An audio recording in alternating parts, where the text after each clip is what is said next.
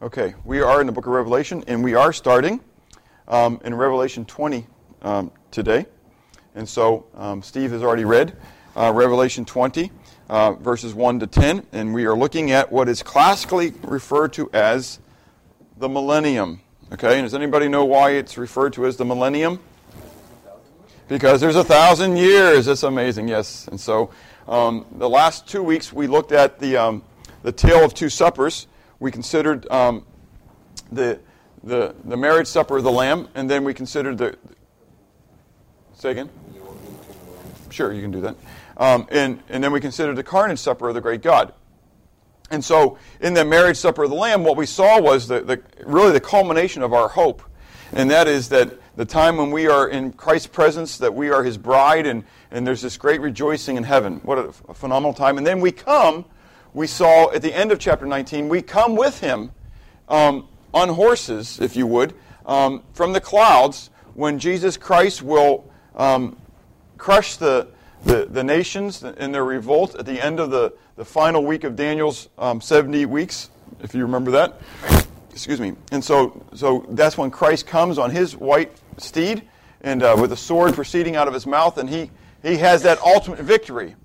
Now, from that, we're going to move into then chapter 20, where now that Christ has this victory, He sets up His kingdom. And we will be with Him in that kingdom. And we saw, as we came through here in chapter 20, that there were three phases. Hopefully you saw that as we came through. First of all, there's the binding or the detention of Satan. Okay? Secondly, there is the dominion of Christ, His reign on the earth. And then, after the 1,000 years, there is going to be this time when Satan is what? Released to do what? To deceive the nations, the deception of the nations. And so we're going to be looking at then the detention of Satan, the dominion of Christ, and the deception of the nations. But in each of these, there is something that's going to go on, and that is the detention of Satan for 1,000 years. There's going to be the dominion of Christ for 1,000 years, and there's going to be the deception of the nations after 1,000 years. Okay, and we'll talk about this in just a moment. But as we look at this detention of Satan, it's kind of an interesting thing, because here we have this angel that is sent down from heaven who has a great chain, and he takes the serpent, who is Satan, and he binds him, and he throws him into where? The abyss, the bottomless pit. And so we look at the location of this detainment, where he's going to be detained. And he's going to be detained in the abyss. The abyss, this bottomless pit. Now, this is an interesting term in Scripture, because this is the place that has been decreed for them. And what's fun about this is that Satan knows it. The demons know this. Before this event ever occurs, they know it's going to happen. If we look at Luke chapter 8, 28 to 33, and I put this one up here for us to look at together, but in Luke 8, beginning of verse 28, it says, when he saw Jesus, that is the demoniac from the Gadarenes, okay? When he saw Jesus, he cried out, fell down before him, with a loud voice said, what have I to do with you, Jesus, Son of the Most High God? I beg you, do not torment me. For he had commanded the unclean spirit to come out of the man. For it had often seized him, and he was kept under guard, bound with chains and shackles, and he broke the bonds and was driven by the demon into the wilderness. Jesus then asked him, saying, what is your name? And he said, Legion, because many demons had entered him, and they begged him that he would not command them to go out into the abyss. Now a herd of many swine was feeding there on the mountain. So they begged him that he would permit them to enter into them, and he permitted them. The demons then went out of the man and entered into the swine, and the herd ran violently down the steep place into the lake and drowned. Now, you'll note then there's this concept of the abyss. So when Jesus first went there, I didn't put this part of it, but when Jesus goes there, well, I did at the very beginning, they say what? What have we to do with thee? Jesus who? Son of God. What do these demons recognize? They recognize the deity of Christ. They know exactly who He is. Isn't this interesting? Everybody else is wondering, who is this man? But in the spiritual realm, immediately, I mean, now the demoniac, the man from the Gadarenes, he didn't know. I mean, the guy in the tombs, he didn't have this knowledge. But the demons who were filling him, who were dwelling in him, knew exactly who Jesus was. The ones who were demonizing him, right? So Jesus come and they cry out through this guy, "What are we to do with you? Did you come to do what? Send us to the abyss." And so they don't send us to the what? They're pleading with him. Don't send us into the abyss. They know. I think it's in Matthew. I may be wrong. It may be Mark, but I think it's Matthew. It says they ask about, don't send. Are you going to send us in before our time? They know. They know it's going to happen. And so Jesus, they ask them, well, can you at least send us into the pigs? You know, there's a herd of pigs up there. Can we go and dwell pigs? Now think about this. Now this is a side subject. I know we're talking about the millennium, but this is a little side thing. So we're always worried about whether can demons inhabit humans. The real question is, can demons inhabit animals too? Well, clearly what? They did. Okay? And so they go into this herd of swine, and what do the swine do? They ran into the abyss. That's exactly right, Andrew. They ran into the abyss. You say, it didn't say that. It says they ran into the lake.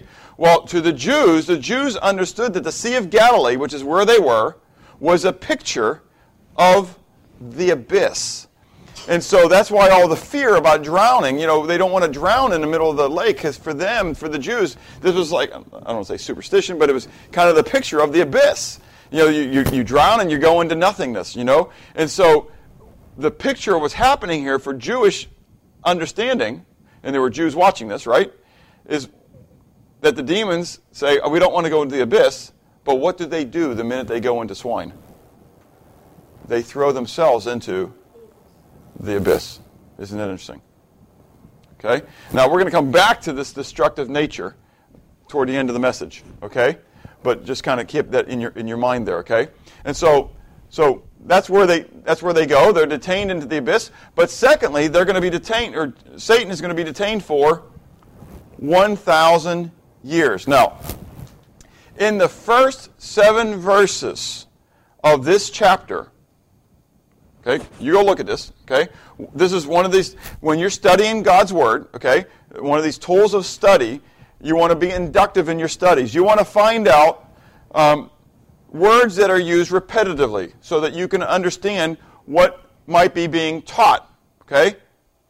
What term is being used repetitively in those first 7 verses? 1,000 years. How many times is it used? Nope. 6. 6 times in 7 verses, we're told that this is a period of 1,000 years. Now, first it says, the first time it's used, it says about 8,000 for 8,000 years. But the next time it says it's the 1,000 years, then it's 1,000 years, then it's the 1,000 years. It's a specific time. It is not a generic time. Now, I'm making a big deal about this because it is amazing to me how many people don't want to believe in a literal interpretation of the Bible. They say they're literalists, but they're not.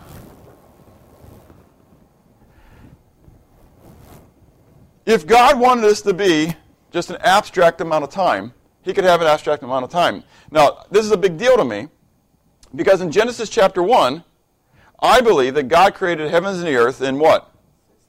6 literal 24-hour days. Why do I believe that? Because God said so. Because God said on day 1, then there was an evening, there was a morning, the first day, right? So He talks about day 1, He talks about an evening, morning, He defines it. And so I don't know how much more clear God can be that these are 6 24 hours a day, right? But Christendom today, if you believe that, you're a minority. If you believe in a literal interpretation of Genesis 1, you really are a minority, even in Christendom. That's why Answers in Genesis is such a huge ministry of trying to bring people back to, because we have been inundated by the world, in the teachings of the world, and that is evolution. And so we try to syncretize the teaching of God's Word with the science of man. And so instead of saying it's 24-hour days, we don't believe, but the Christendom will say, we believe in 6 periods of creation, right? We just believe that each of those periods are what?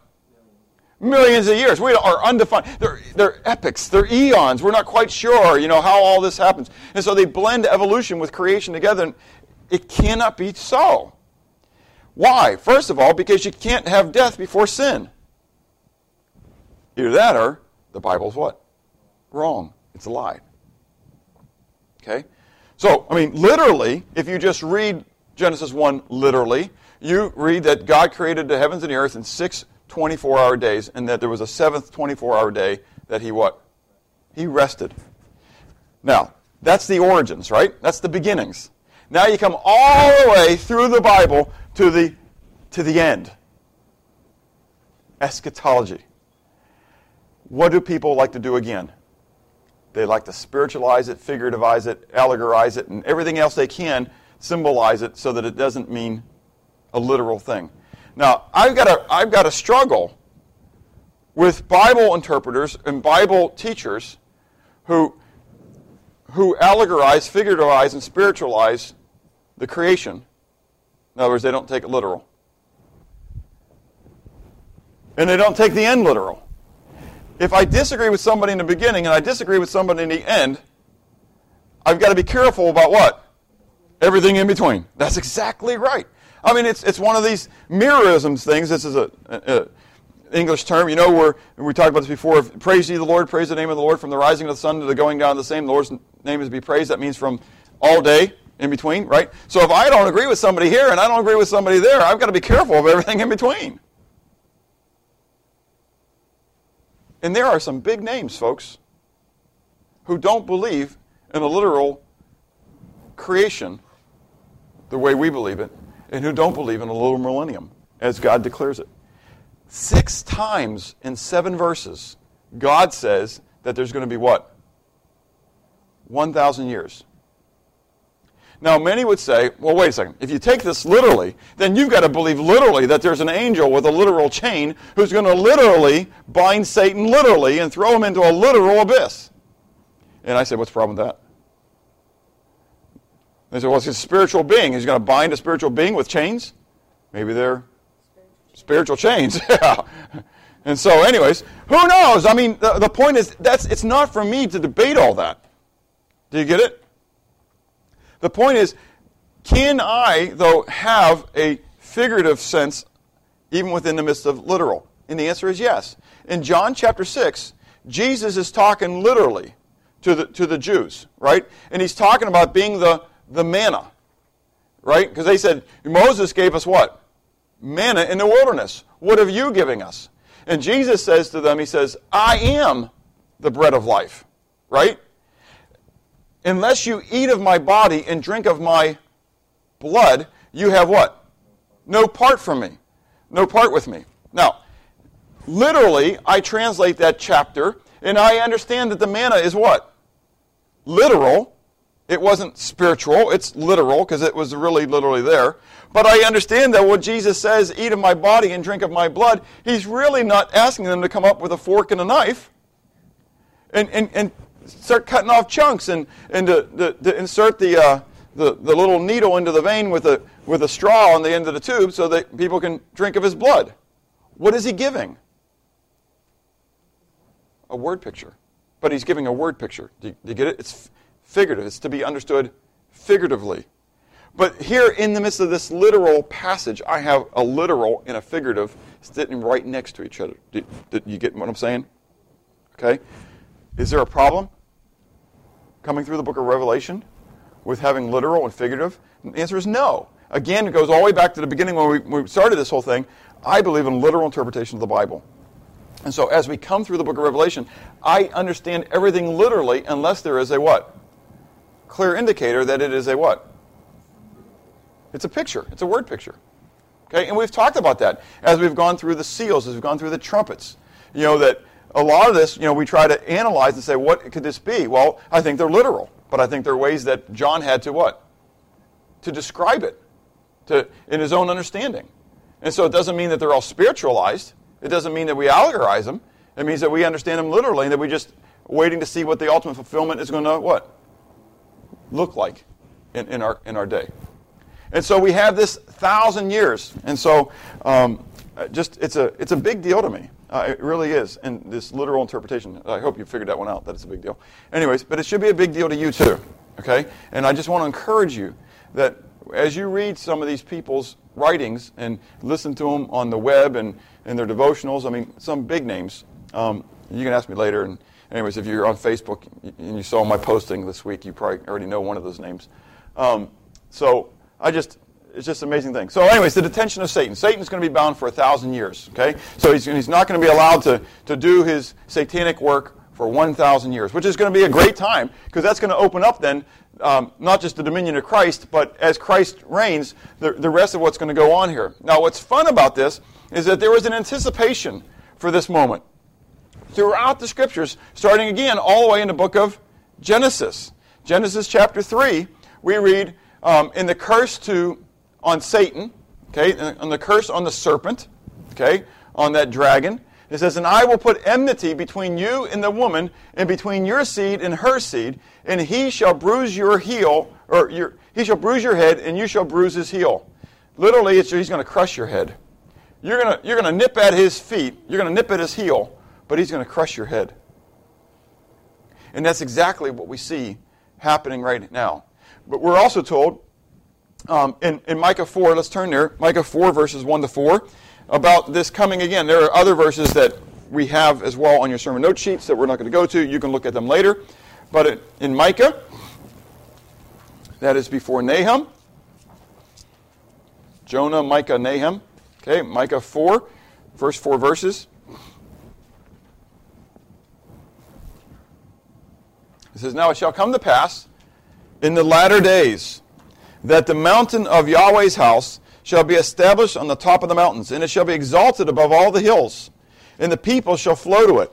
Many nations shall come and say, 'Come and let us go to the mountain of the Lord, to the house of the God of Jacob. He will teach us his ways, and we shall walk in his paths. For out of Zion, out of Zion, the law shall go forth, and the word of Yahweh from Jerusalem. He shall judge between many peoples, and rebuke strong nations afar off. They shall beat their swords into plowshares, and their spears into pruning hooks. Nation shall not lift up sword against nation, neither shall they learn war any more. But everyone shall sit under his vine and under his fig tree, and no one shall make them afraid. For the mouth of Yahweh for the Lord of hosts has spoken it." Yahweh Shabbat has spoken it. Now, who does Micah say is going to be reigning on the earth?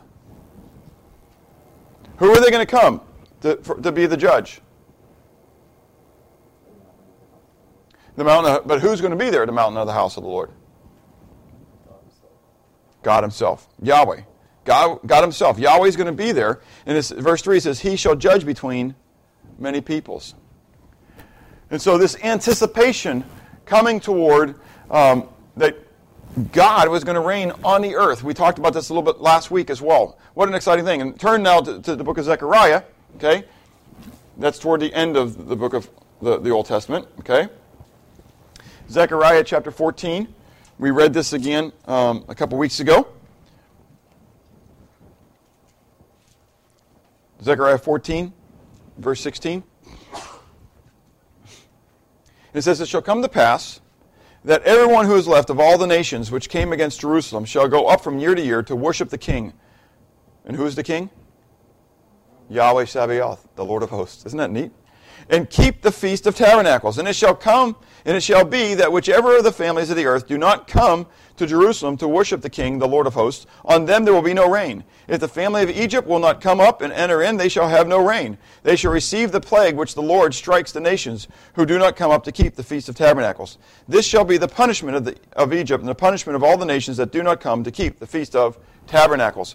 This is interesting because the feasts, again, are prophetic. We've talked about this over the years numerous times, and that the Feast of Tabernacles is the prophetic look toward this time when God is going to reign on the earth. Now, there was already a partial fulfillment of the Feast of Tabernacles.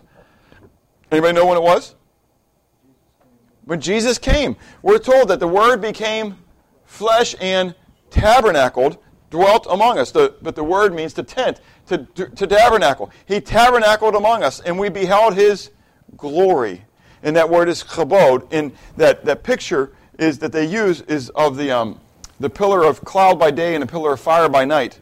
And that was always referred to as the tabernacle and glory of God, the Shekinah glory, or the Shechinah chabod. And so Jesus, we're told, the Word, God Himself, is the Shechinah chabod. He is the indwelling, He is the tabernacle and glory of God. And so when He comes and reigns for the 1,000 years, He is the very presence, He is the very fulfillment of the Feast of Tabernacles. And so once a year, there is going to be this feast, this 8-day celebration, where all the nations are going to be required to come to Jerusalem. If they don't come, no rain. He's going to rule with a rod of iron. Kind of fun stuff. We'll talk about his administration in just a moment. But, so there's this great anticipation of Christ's reign, of Messiah, Mashiach, coming to the earth and reigning on the earth for 1,000 years. But we see that in this dominion of Christ, the atmosphere of Christ's reign. What do we know the first thing about is going to happen in Christ's reign? Anybody know? What's the first thing?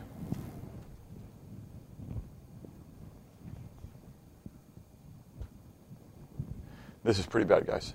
It's right there on the wall in front of you. It'll be a time when the nations are at peace. Yes! The atmosphere. The nations are going to be at peace. Now, what's fun about this is you see this, not the actual literal of this, but the deceptive part of this going on right now. This United Nations thing, this we're looking for, the world is looking for somebody physically to come to the earth and bring world peace. That's why we're looking at this new world order. And it is that which Satan is going to use to set up his throne. As we've talked about this as we've gone through the book of Revelation. And so Satan sets up a guy called the Antichrist, the Antichristos. Okay? Many times we think of that being against Christ. Okay? But the word anti originally in the Greek means in place of. Now that derives to be against, because if you're trying to supplant, trying to be in place of somebody, that means you are what? Against the original. Okay? But the idea of it is that there is the realism that he is going to try to look like Christ. Okay? And so with Satan, you've got the false trinity. Do you ever think about that? You got Satan, you got the beast, and you got the false prophet. Okay, you got the Antichrist, the false prophet, and the beast. And so you got the false trinity that's going on. Well, what is Satan going to do? He's going to seek to set up his false millennium, his own world reign. And so, but this true one's going to be a time which we already saw in Micah, as well as stated in Isaiah chapter 2, that the nations are going to be at peace with one another. They're going to beat their swords into plowshares. What's a plowshare? It's like a sickle. Okay, it's a farming instrument. Is the idea? In other words, we're not going to be worrying about war. We're going to be worrying about food and tilling the earth and enjoying the labor of our hands. And so, secondly, it's going to be a time when nature is at peace. When nature is at peace. Now, again, this goes back to Genesis 1 and 2. Okay? It's amazing to me how many things, God has placed prophetically for later fulfillment. And we talked about this back in March when we took the little hiatus and talked about biblical prophecy. God created the earth for 6 days. And the seventh day, He rested. In the book of Exodus, chapter 20, turn back there with me. Okay? Exodus 20. In the midst of the 10 words of the covenant, or what we refer to as the 10 commandments, we're told about the fourth commandment, and that is the commandment regarding to remember the Shabbat, the Sabbath day, to keep it holy or set apart. Okay? So you there? Okay, so we read, beginning verse 8 says, remember the Sabbath day to keep it holy. 6 days you shall labor and do all your work, but the seventh day is the Shabbat of Yahweh to your God. In it you shall do no work, you, nor your son, nor your daughter, nor your male servant, nor your female servant, nor your cattle, nor your stranger who is within your gates. Now, verse 11 says what? For in 6 days God created the heavens and the earth, right? What doesn't belong? The word in doesn't belong. Notice it's in the italics. That means it's not in the Hebrew. That means that the Hebrew translator interpreted it at this moment and decided that it needed to be in there. But literally what it says in the Hebrew is, for 6 days God created the heavens and the earth, and the seventh day to rest. In Barnabas, now I didn't know this before I came to this conclusion years ago. I was teaching this once in church, and Barrett Bowden actually had read Barnabas' epistle to the Ephesians, and he came up and said, have you been reading Barnabas? And I said, no. But I have it. I think I have it in there, and so I can show you that actually Barnabas wrote this as well in his letter to the Ephesians. That this is a picture of God's working in the world. That the world would toil for 6,000 years, because a day is like 1,000 years, and 1,000 years is like a day. And that the earth would toil for 6,000 years, 6 1,000-year periods, and then you would have the seventh 1,000 year, which would be the period of rest, the period of peace. And so, if that's the case, and I believe it is, I think that's the creation itself, that God created it the way it is, to set us a pattern for our weekly work, when in our weekly work is a picture as well of His created order of time. And so, again, literal. And this is why it's so important when you get it determined. Because if everything is allegory, then you decide what it means, right? I mean, it doesn't mean anything. So you just say, oh, I think it's a picture of this. And so truth becomes what? Relative. Subjective, but relative. It's relative truth. It's according to you, right? I mean, so these are all word pictures. So really, I mean, the fact that Jesus died on the cross, He really didn't die on the cross. That's just a picture of sacrifice. You know, and he really didn't raise from the dead. That's just a what? It's just a picture of victory. You know, and you all look at me with these blank stares. That's exactly right. I mean, if you're going to start to allegorize God's Word and you become the determiner of what is allegory and what is literal, you become God in a sense, really. I mean, you decide. And so I'd rather have God decide and take God for what He said. Well, very clearly here, literally, God said that He created heavens and the earth for 6 days, and the seventh day to rest. And so there's a picture here of even creation of being at peace. And so we know from Romans chapter 8, okay, stuck in the middle of Romans 8 where it says that therefore there's no condemnation to those who are in Christ. And then there's this part about us having the spirit of adoption, right? And then there's this little segment I'm going to skip for a moment. And then from this little segment we go into, and therefore we know that all things work together for good to those who love God and are called towards His purpose. And therefore we're more than conquerors. And so yada, yada, yada. But we skip these couple of verses that are in the middle of Romans chapter 8 where it says that even nature itself groans waiting for redemption.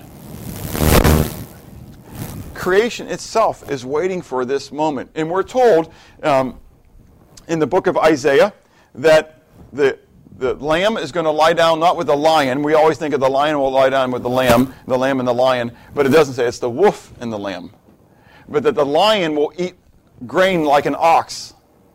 Okay? That's what it literally says. And so, but you can see all the pictures. All the pictures I could have put up here all have a lion and a lamb lying together. And that's kind of pretty because Jesus is the Lamb of God and He's the Lion of Judah. And I think that's probably why they try to do that. But it's not what it's not what's written in Isaiah. It says that the lamb and the wolf are going to lie down together. And the lamb and the wolf and the lion's going to eat grain like an oxen. And the child's going to be able to play with the asp. You know, he's going to, with the serpent, that's right, he's going to be able to touch the serpent. And so there's going to be this peace, if you would, this tranquility, this unity of nature itself that nature's going to enjoy as well because of Christ's reign on the earth. Okay? So that's the atmosphere of Christ's reign. And then we talk about the administration. The administration. Oh, I skipped it. I thought I did. So anyways, so let's talk about the administration of Christ's reign, okay? And we'll leave it there on that one, okay? As we talk about the administration of Christ's reign. What does it say about Christ's reign during these 1,000 years, back in Revelation chapter 20? Who's going to reign with him? Those who are beheaded during they're going to be there. Okay? The souls of those who have been beheaded, verse 4, for the witness for Jesus Christ. I believe as well as it's going to be we the saints. As well, not just the ones beheaded during the tribulation period, but we will be there as well. How do I get that? Okay? Turn to Revelation chapter 2.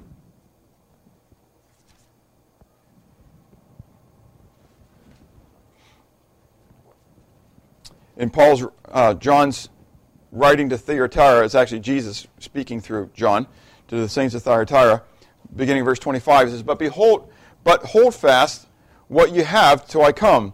And he who overcomes and keeps my works until the end, to him I will give what? Power over the nations. He will rule them with a rod of iron, and they shall be dashed to pieces like the potter's vessel. Well, we know the one who's going to rule with a rod of iron is who? It's Jesus Christ. But right before it, he says, I'm going to give you the power over the nations, which means that there's authority, is the idea there, okay, as well. So saints are going to receive that. Let's turn to chapter 5. This is in the throne room of God, where we have the 24 and 20 elders who are on their thrones, and they're falling before God along with the 4 living beings. And beginning in verse 10, or verse 9, it says, And they sang a new song, saying, You are worthy to take the scroll and to open its seals, for you were slain, and you redeemed us to God by your blood. Now, if you've redeemed us to God by your blood, who are they? They're saints, okay? Out of every tribe and nation, every tongue, and every people and nation. So are they Jews? No. They're everybody, right? It's the church. And you have made us what? Kings and priests to our God. And we shall do what? Reign on the earth, okay? And so we have this idea of reigning. So again, back in Revelation 20 then, I think that these ones that are sitting on the throne, who are reigning with Christ, are the saints, are us. And those who are beheaded for the name of Christ during the tribulation, what would you call them? But you would also call them what? Saints. Make sense? So they're part of who we are, and they are part of this first resurrection, okay? And so they get to reign with Christ as well. And so, what an exciting thing. There was one other passage I want to go to, 1 Corinthians 6 as well. I think it's important to compare spiritual things with spiritual things and see that this is consistent throughout. 1 Corinthians chapter 6, Paul, writing to the church of Corinth, beginning of verse 1, he says, Dare any of you, having a matter against another, go to law before the unrighteous and not before the saints? In other words, there's a discrepancy. And instead of going to the courts so that you can sue one another, rather you should take it to where? To the church, to the saints, right? Do you not know that the saints will what? Judge the world. And if the world will be judged by you, are you unworthy to judge the smallest matter? Do you not know that we shall judge angels? How much more things that pertain to this life? And so the whole point is that, listen, we ought to be taking care of, if there's something that's a problem in the church, it ought to be taken care of where? In the church. Okay? Now that becomes a very hard thing at times because we are also supposed to submit to the laws of the land. Okay? But the reality is, if there's a disgruntlement, then we need to try to let the church handle that. Okay? And which means that if I'm the party who the church decides against, I should do what? I should submit. The problem is, when it comes to that, usually it's because somebody is lacking love, right? And people don't want to be serving others. They want to win. And so usually, even when there's a judgment made, what happens? Appeal. Yeah, I want to appeal. That's exactly right. I don't want that judgment. I'm going to appeal. And so, or take off, run, flee, get mad, cause a split, whatever the case. Okay. So anyways, but we, coming through these passages of Revelation in 1 Corinthians 6, we are going to be the ones who reign with Christ in his administration. Now, we are also told throughout that he's going to be reigning with what? We've come through now looking at the millennial reign of Christ with the detention of Satan for that 1,000 years and the dominion of Christ for 1,000 years, looking at the anticipation of his reign and the atmosphere of his reign, and looking at the administration of Christ's reign, the fact that we as saints, along with those who are martyrs for Christ during the 70th week of Daniel's vision, will reign with Christ. But as well, we're told in the Word, and as we saw earlier from the prophecies regarding Christ coming in his millennial reign, is that he will reign as well with authority. If there are nations that are there that will not come, that will refuse to attend the Feast of Tabernacles, he will refuse water from them. He will hold back the rain from those. And we know that we're told that Egypt potentially will be one of those that will not come. Now, whether that'll actually be Egypt that comes or not, but there's a reason why Egypt is referred to in that prophecy. And we know that Assyria will be there in the millennial reign, that we know Egypt will be there in the millennial reign, as well as other nations as well. And so we move then into the end of this 1,000 years, where we see then Satan being released from his bondage, from his detention in the bottomless pit, in the abyss, and he is released, and he does exactly what he has always done, and that is, he's the deceiver, he's the destroyer, and he continues to do this even after he has spent 1,000 years in the bottomless pit, 1,000 years in the abyss. And so he, as according to his nature, he has chosen to defy God, to rebel against God, and he seeks to bring others along with him into this path of destruction, this path of opposition to the Lord.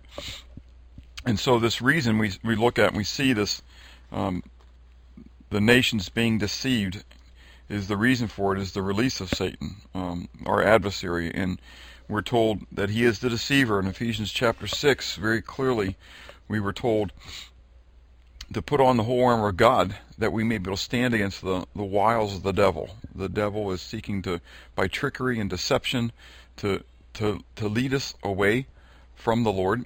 That has been his path since the beginning. We know again from the book of Genesis chapter 3, that Eve was deceived by Satan, and the line of attack was to attack the very word of God, saying, hath God really said? And then challenging his authority as well, stating that God just didn't want us to be like him, but that when we ate of the tree of the knowledge of good and evil, that we would become like God, which was a total lie. And yet Eve swallowed the lie and ate of the tree and gave it to her husband to eat as well. And so we're told that he is the deceiver. He is the one who is seeking to deceive us. He is also, we're told in the book of Revelation, that he is called the destroyer. He is Abaddon. He is Apollyon. That is the Hebrew name, Abaddon, and Apollyon, the Greek name, both meaning destroyer. And his desire is to destroy.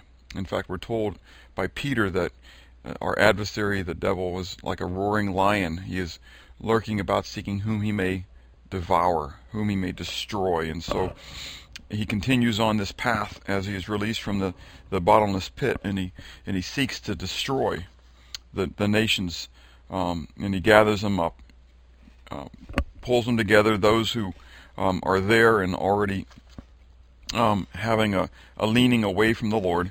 But the result of this deception then is this defiance, the defiance of the nations, that the nations will rise up and against him. And we read of Gog and Magog, and how the nations will come together, will coagulate, if you would, in their rebellion against the Lord. But Jesus Christ will put them down at the end of the 1,000 years, and will destroy them, as well as destroying them, destruction of the nations.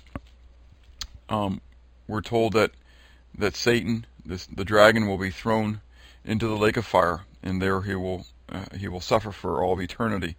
And it's an amazing thing to consider that after 1,000 years of Christ's reign, 1,000 years here on the earth, reigning in person, that the nations would fall to this deceit, the nations would fall to this movement of the devil. And yet I think of my own self being a believer, and that I love the Lord, and I'm His child, and how often it is that the deceptive nature of the devil comes and seeks to distract me and lead me astray.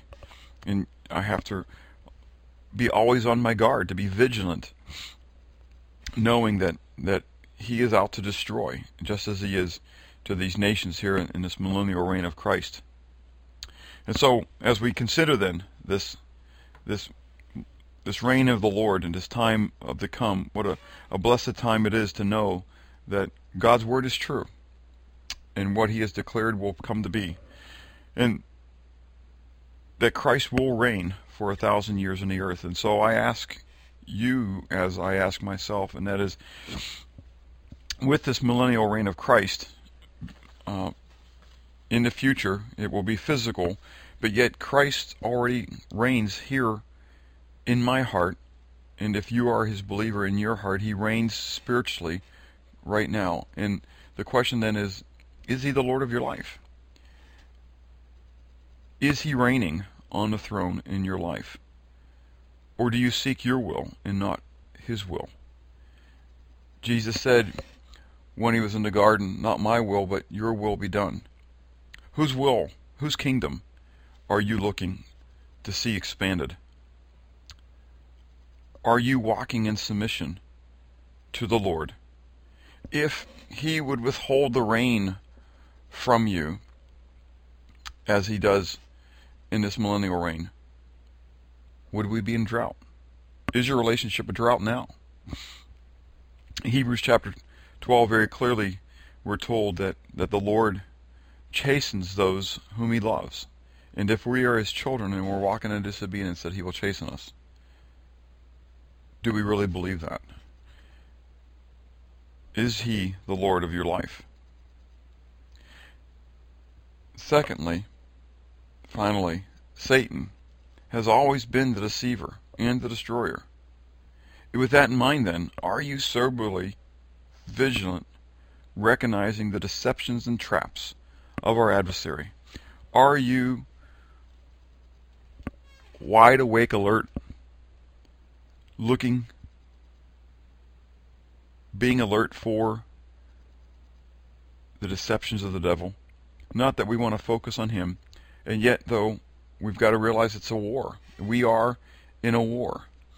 And as I am on the front lines and you are on the front lines, in our foxholes, moving forward at times, we've got to be alert. We have got to be looking for the movement of the devil, the movement of our enemy, as we seek to expand the kingdom. So my prayer is for you as well, then, to allow Christ to reign in your life, to be involved, to be a part of the expansion of the kingdom even now here on the earth, while we look forward to the time of His return. We look forward to the time of His reign on the earth. Let's pray. Father, thank you again for your grace. Thank you again for your mercy and your love. I thank you, Father, for your word. We know that it's quick, it's powerful, it's sharper than a two-edged sword. Lord, we look forward to the time of your return. We look forward to the time of your reigning on the earth physically. And yet, Lord, I recognize the fact that you reign in our hearts today. I pray, Lord, for those who don't know you. I pray that you would draw them to yourself. I pray for your kingdom to be expanded. I pray for your name to be glorified. But Lord, I pray that we would desire to serve you faithfully. I pray that we would desire to be bold in proclaiming your truth. Lord, help us. Help us in our failures. Help us in our weaknesses to glorify your name. For we ask this in Jesus' name. Amen.